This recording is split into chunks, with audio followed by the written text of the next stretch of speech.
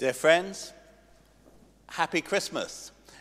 Yes, I know Christmas was a long time ago, but the church still thinks that Christmas goes on for another month. Can you believe it? Yes, we will be taking down the tree. We have, I'm sure, I hope, eaten all the turkey, and I'm sure, being good St. Lucas that you are, the thank you notes have gone out already. But Christmas is not something in the past. Christmas is an ever-present reality with us, and especially at this time when we celebrate the visitation of the Magi. Who are they? We've sung about the kings. Some say they were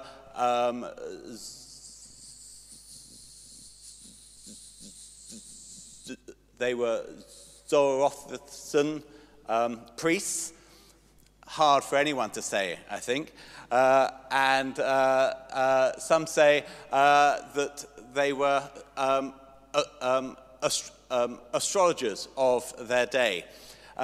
We paint quite a comfortable picture in art and in poetry of these three kings. We even have appointed names to the three. Nowhere do we know that there were three, and certainly no names have yet appeared. But these travelers from afar, we can agree on one thing: they did encounter the baby Jesus, God made flesh, love made flesh.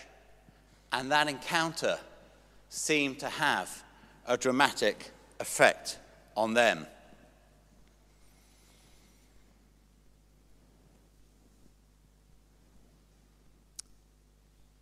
We too have been invited to encounter love made flesh. We too have that opportunity to come and worship at the feet of the Holy Family, at the feet of the baby Jesus. But we must allow the baby Jesus to grow up. We must allow the baby Jesus to become the man that was always intended for him to be. We can't keep him as a baby, reliant on us, dependent on us, controllable by us. We have to allow the disruptor, the provocateur, the revolutionary Jesus to take root in our hearts.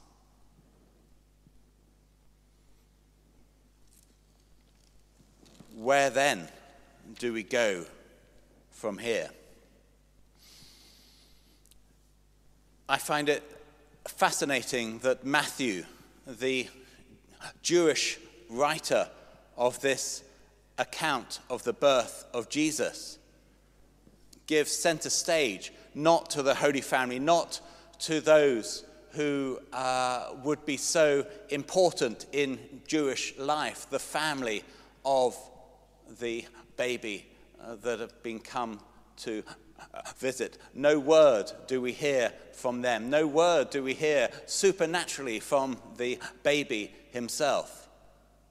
The only voices we hear in this account are the hated King Herod and the travelers from afar, the Gentiles, the worshippers of a different faith, the other. We've moved over the course of these 10 days from our account in Luke, the gentle, the non-Jewish educated doctor who gives center stage not to people like him and like his readers and like the church that he is founding. No, but to the uneducated, to the marginalized Jewish shepherds on the mountaintop. And here Matthew does the same thing.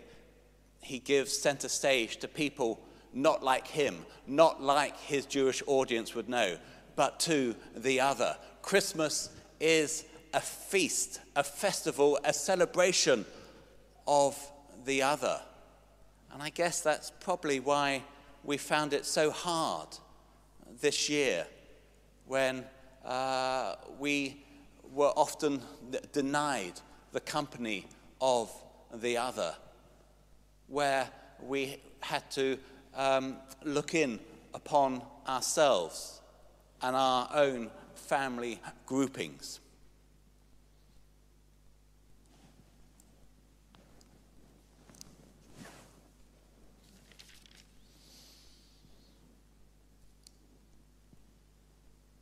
The poem from T.S.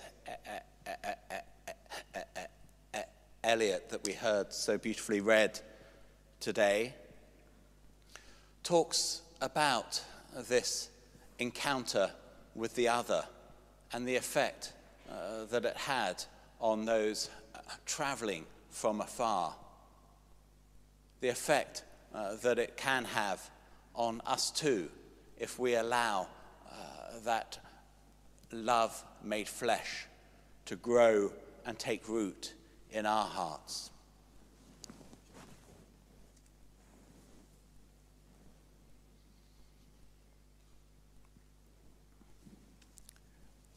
The poet talks about the returning of the Magi after they had seen the birth. He says, "I have seen birth and death,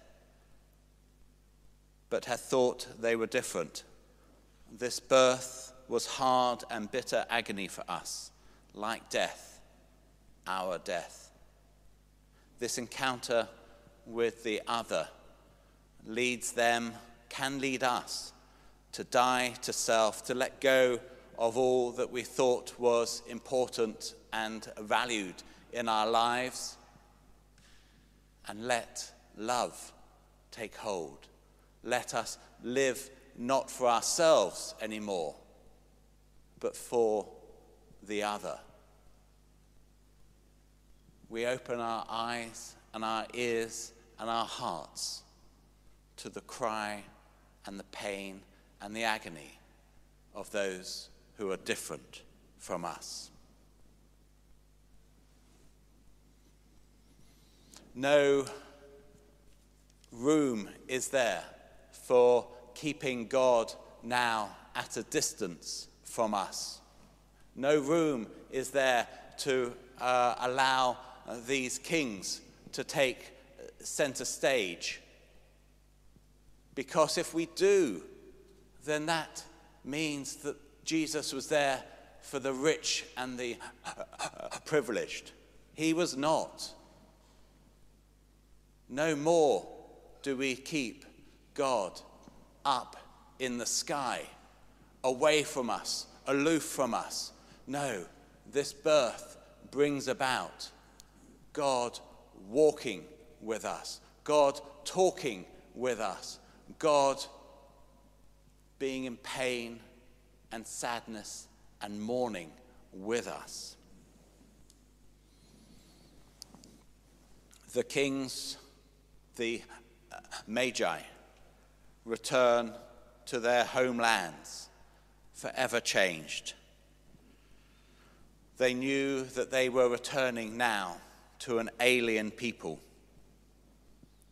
who still cling on to their small gods.